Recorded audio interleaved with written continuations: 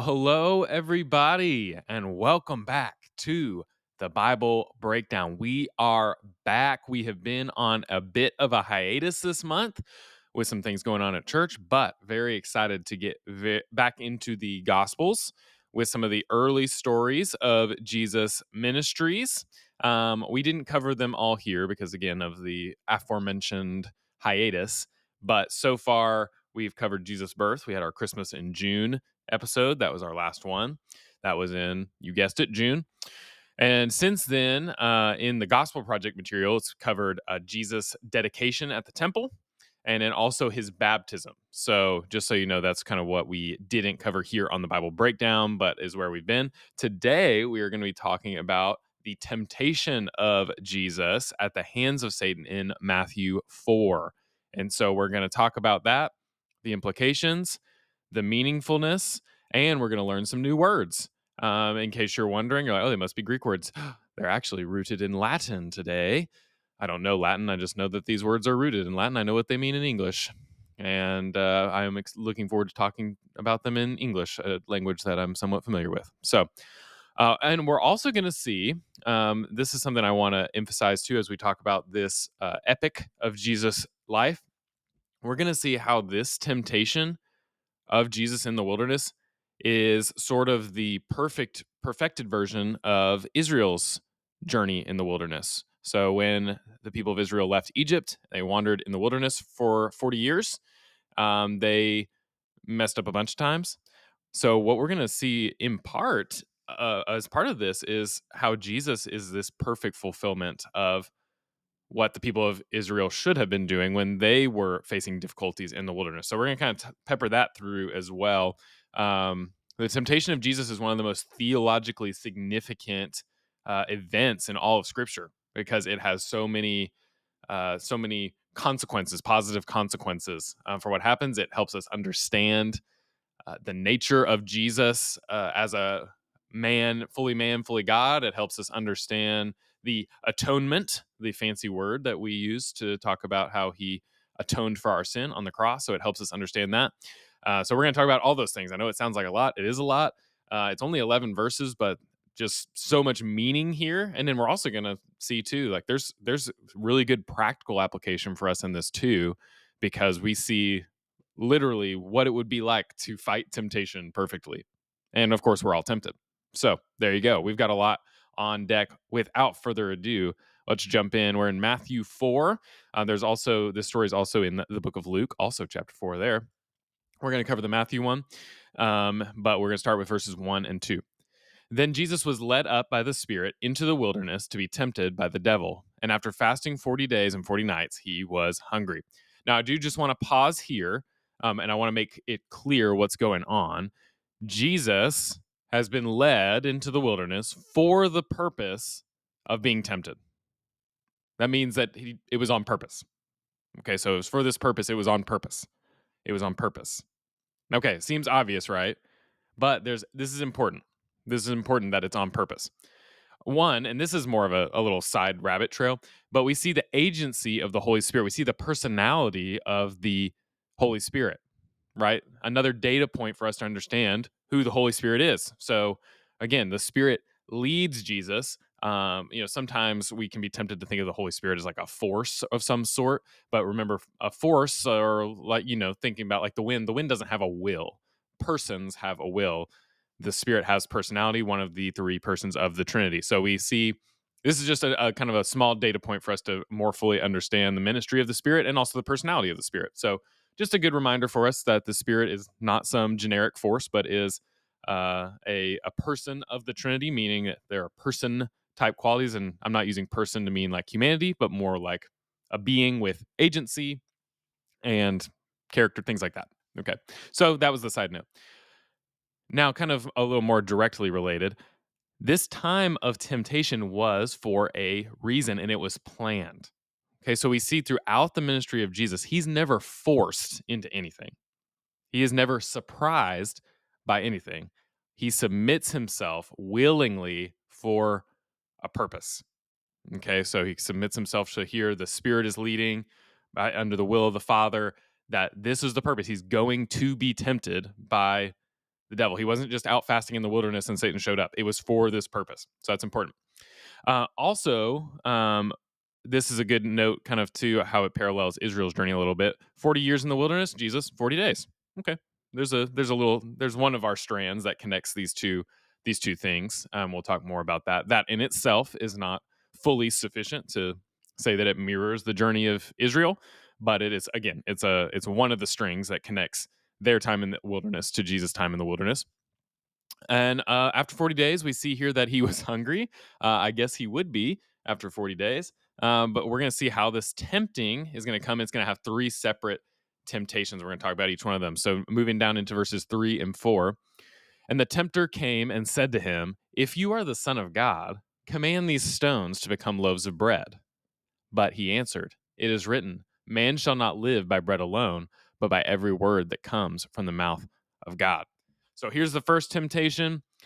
Starts with a really bratty statement of, "If you are the Son of God." Satan's so bratty.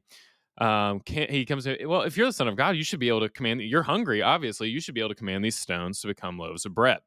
So that's kind of the first temptation. Now, it seems pretty harmless, right? He's hungry. He should make some bread out of stones. And in his ministry, Jesus often miracle makes bread where there shouldn't be, right? Feeding of the 5,000, feeding of the 4,000. He makes things show up where things shouldn't be. And specifically, he's done that with bread already. So, and he's hungry. And the people in the feeding of the 5,000 and the 4,000, they were hungry and he's hungry. So, what's the problem? And here it is. The temptation itself is pretty simple. It's just bread, but really it's an issue of trusting in God's provision. Jesus knew he didn't have to make bread for himself, he trusted in God's provision.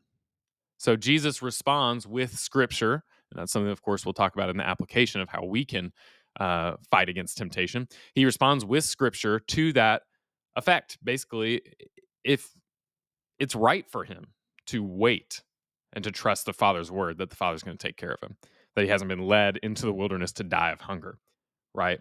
But it's to trust in the Father's word. It's not really about the bread.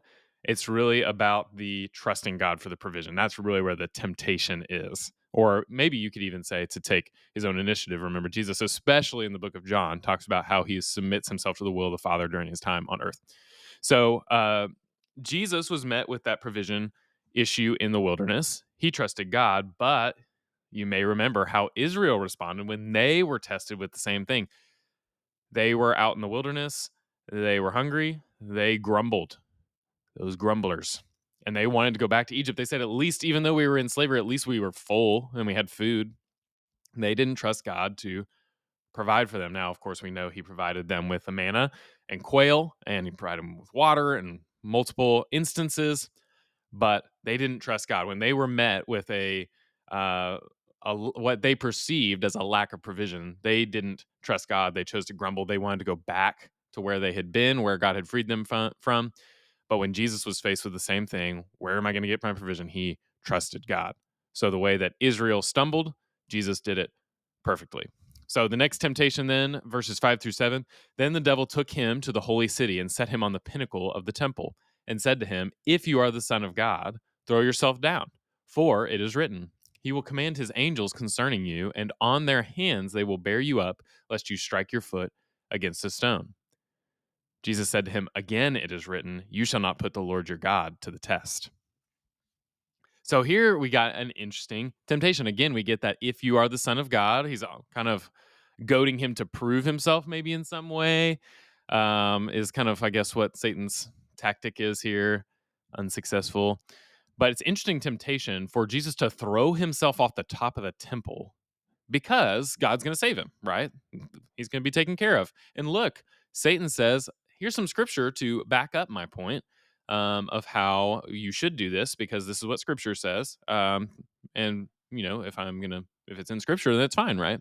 That's kind of he's kind of working it backwards. Well, we got two issues here with this temptation. Okay, first, Satan is twisting the scripture to seem like it means something it doesn't. He's taking it, I hate to say this because people overuse this phrase, but out of context, right? He's using scripture to his own purpose, not in the way that the scripture was originally written. Psalm 91, which is where this is from, is about how God is a refuge for those who are in trouble. And it's specifically thinking about trouble from others. It's not a blanket promise that will never get hurt, right? It's not a promise that nobody gets hurt. What a wild time we would have trying to make this true to life, right? If we were to say, okay, Psalm 91 means no matter what happens, I won't even have my foot strike against a stone. Imagine us trying to explain how that's true to life to anyone, right?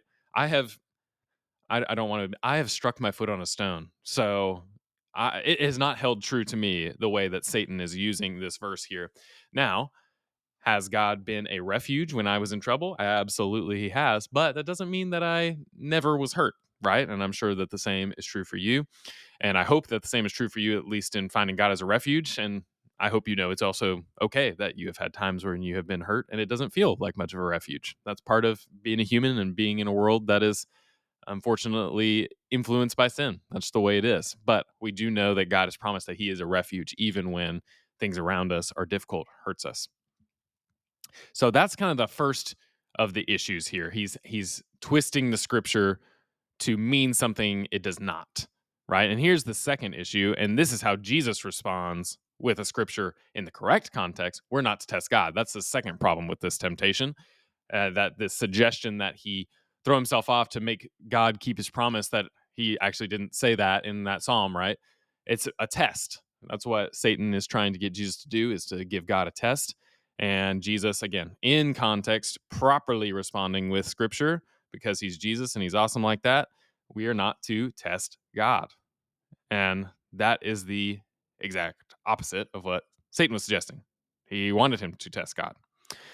So I thought also a bit on this, on why this might be tempting. Because if I was to take you up to the top of a tall building and said, "Are you tempted to jump off?" I would bet the answer is no. You'd probably be like edging away from the side of the building, right? You would want to be toward the middle, because jumping off of buildings is not something that we would say is generally tempting, right?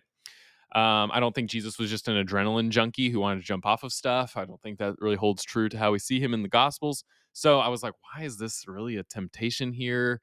Other than to like prove, again, that if you are the Son of God, but I don't know, you already tried that. My only thought, and this is just a thought, this is a theory, this is an opinion, so take this for what it is. If he was at the temple and he jumped off and he was saved miraculously, wouldn't that be an incredible validation of him and his ministry? It would be hard to argue that the guy who jumped off the top of the temple and was protected by God isn't important, right? Whereas most of Jesus' ministry, the religious leaders especially, are questioning, like, this guy's not for real, right? So it's just a theory. Maybe the temptation would be, okay, if it all plays out like Satan says it would, wow, what kind of shortcut ministry to what the actual ministry of Jesus ends up looking like? Hey, people would automatically know you were the Son of God, right? But what we do know for certain, that's just my theory. What we do know for certain, that wasn't God's plan, God's timing for Jesus' ministry. So if that was perhaps the temptation, then it would have still been an act of disobedience to the Father's plan if he were to do that, even if it did play out, again, like Satan said. So, anyways, again, just a theory about why that might be tempting. But now let's go back again to Israel. When Israel was in the desert, they did put the Lord to the test. There's a few times in Exodus and Deuteronomy where it's referenced that the people tested the Lord. Exodus 17:7, he called the name of the place Massah and Meribah because of the quarreling of the people of Israel and because they tested the Lord by saying, "Is the Lord among us or not?" So in that story, it was one of the times they were whining about water. And this is the one where Moses strikes the rock, but he was supposed to strike the rock. That you don't hear about that one quite as much as the one where he wasn't supposed to strike the rock.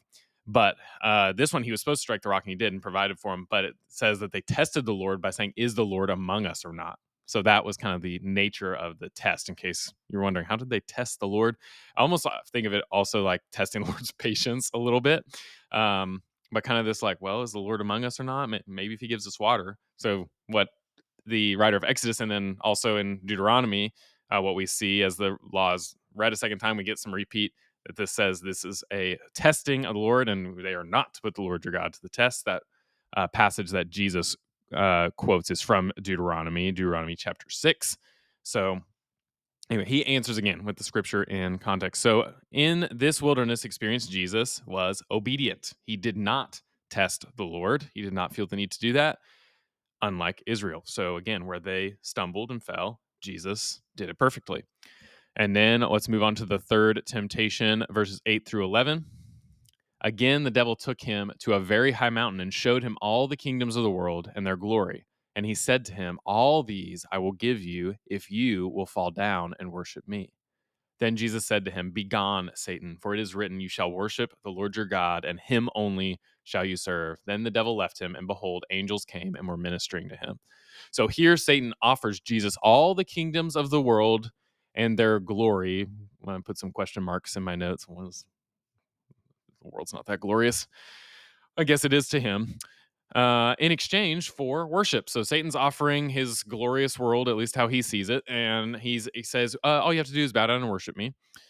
So this probably happened in Luke 4. It kind of suggests what it says in Luke 4 on this part is that he showed him all the kingdoms of the world in a moment of time. I kind of imagine like there's like this kind of almost like a vision kind of thing that Jesus gets and a little Rolodex of all the kingdoms. It's not like they could go somewhere and necessarily see all the kingdoms of the world or whatever. So I kind of think of it as probably Luke 4 is a little more direct about how it seems more like it was like a vision, but that's kind of how these kingdoms at least came before him. And so you've probably asked yourself this, or somebody has asked you this, and you said, "Go to your room. I don't know the answer." Is this really Satan's to offer? All the kingdoms of the world, is this Satan's to offer? And the answer is no, and it's also a little bit of yes. Okay, so ultimately the answer is no, and that's why no went before yes, even though conventional English, like I said, I'm fairly familiar with the language. Usually we would say yes and no. Well, it's more no and then a little yes. So no, the answer ultimately is no. Earth is on loan.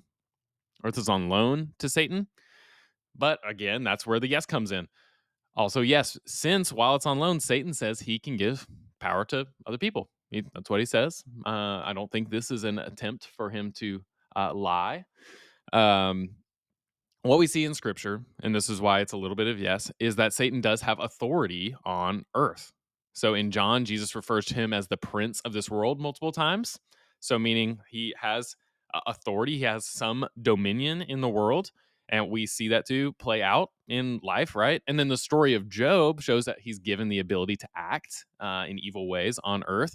So, again, it's not that it's actually his, but God does allow for his purposes Satan to have authority on earth. It's part of the fact that we are not fully redeemed, fully reconciled to God on this side of eternity, is that Satan does have influence on earth and to an extent authority, which is not necessarily the most fun thing to realize. But that's what we see in scripture is that, of course, it's all under the umbrella of God's will, of God's omnipotence, but he has allowed Satan to have influence in the world. And does this mean world like a rock? Like, is that rock under Satan's rule? Or is it more like humanity in its sinful state and its sinful institutions? More the latter. You don't have to be afraid of the rocks. Be careful with the rocks, but don't be afraid of them as if they are minions of Satan. It's probably more the authority, the influence he has on earth has more to do with humanity in its sinful state. He does not have dominion or authority over God's people. We belong to him. We are children of God. We do not have to worry about being under his authority. We experience his influence and those who are under his authority willingly because of sin. But we do not have to fear dominion or domination by Satan. We instead find ourselves, and this is always a little bit of a dicey place to be, but we're more in the shoes of Jesus in the story. We have the opportunity to experience temptation, but also reject it because of what Jesus has done for us, because he had the perfect rejection of these temptations. So, anyways, that's kind of what he's saying. But this temptation is presented to Jesus is really what's being presented is it's an easier path potentially. Theoretically, it's all theoretical, right?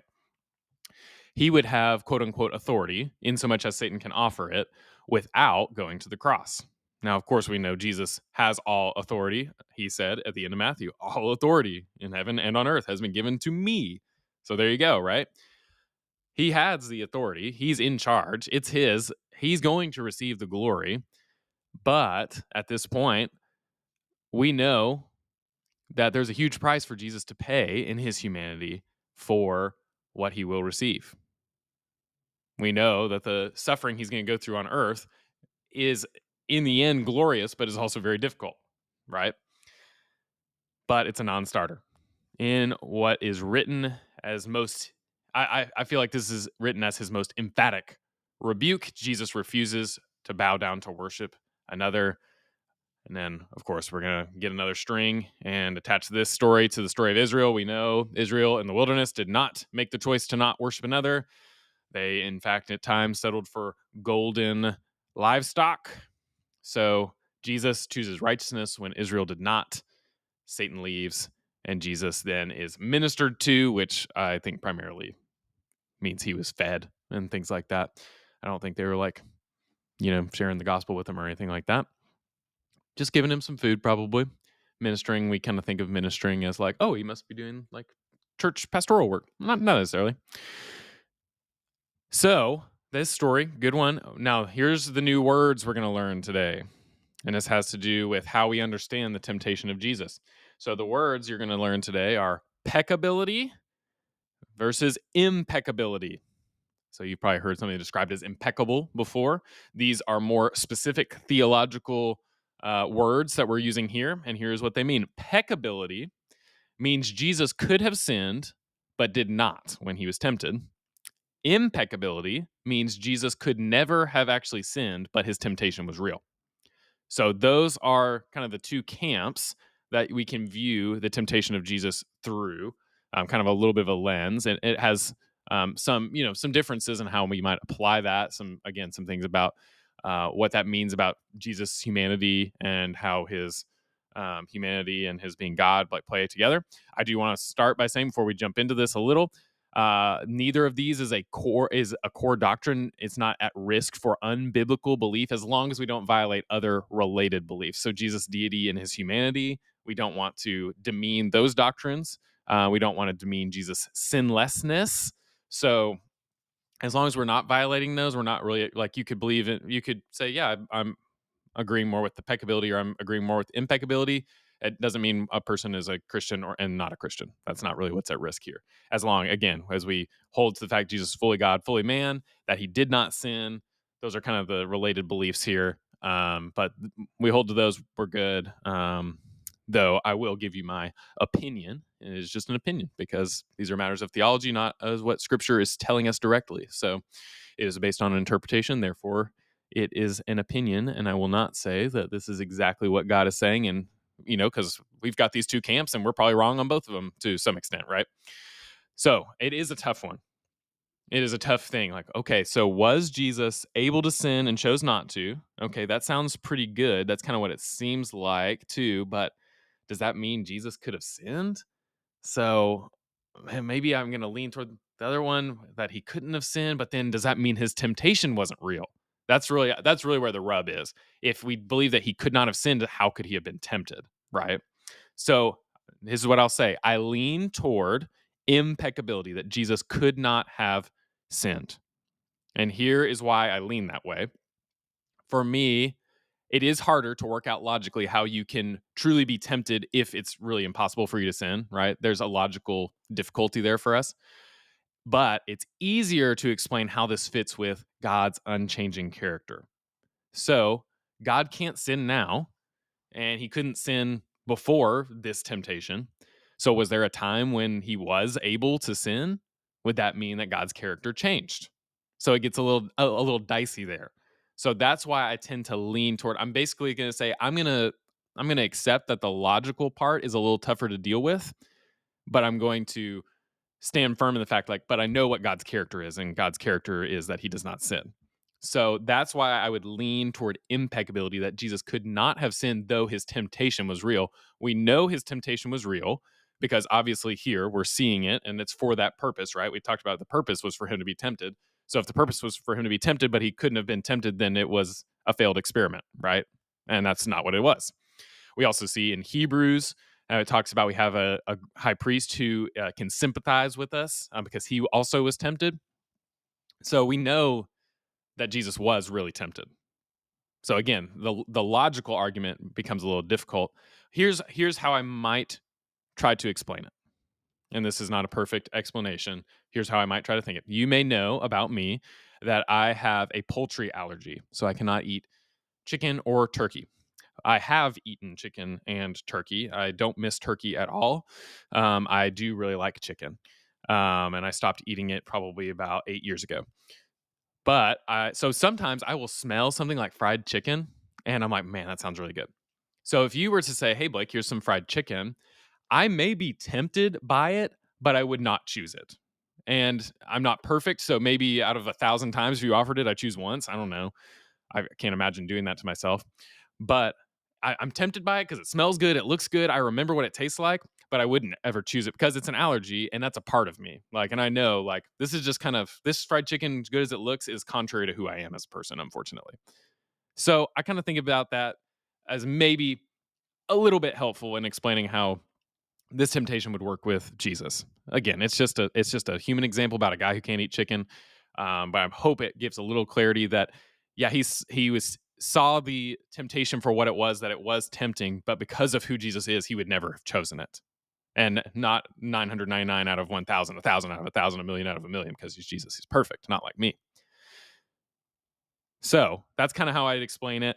Again, this is not a saved, unsaved issue. It's more of a how do we understand who Jesus is and how his temptations played out. And again, if we are not violating any other core doctrines about who Jesus is, if you are like, you know what, Blake, you're crazy, I'm going to take peccability, then that's okay. And we could talk about it sometime. So moving on now from our Latin root words that hopefully you'll remember forever and talk about at dinner. What I think this shows to the readers of this gospel, though, and this is here how I want to tie to this, possibly this impeccability to. So I guess we're not done with the word. Sorry. To the experience of the Jewish people in the wilderness and Jesus. I think there is an importance too about how this possibly ties to that. How this issue is related to how Jesus is mirroring that experience. If you were a person, especially a person of Jewish descent, and you're reading this story about this person who's in the wilderness, it shows you if this person was able to experience these temptations and not only didn't sin, but couldn't sin, that shows you that this person is totally different. That this is a Messiah, the one that we waited for. He didn't just not sin, partially, he couldn't. He was unique. So recognizing too that there are some kind of implications for just the uniqueness of Jesus in the fact that he would go through the same temptations and not only would he not choose to sin, but that he couldn't even sin. Again, just another thing to think about. So, regardless though, whether he could have chosen to do that or he could not have, he didn't. And that's really what's most important, right? He sets an example for us. He maintains his perfection, his sinlessness, which is of course important in when we think about the atonement. And so that's really the important part: is he was tempted and he did not sin. That's the big takeaway from this in terms of who Jesus is as a person. If you don't remember anything else, remember that he was tempted and he did not sin. Okay, so in that also we get to see a great example of what it looks like for us as people to try to resist temptation. So let's think about too some application that we have from this.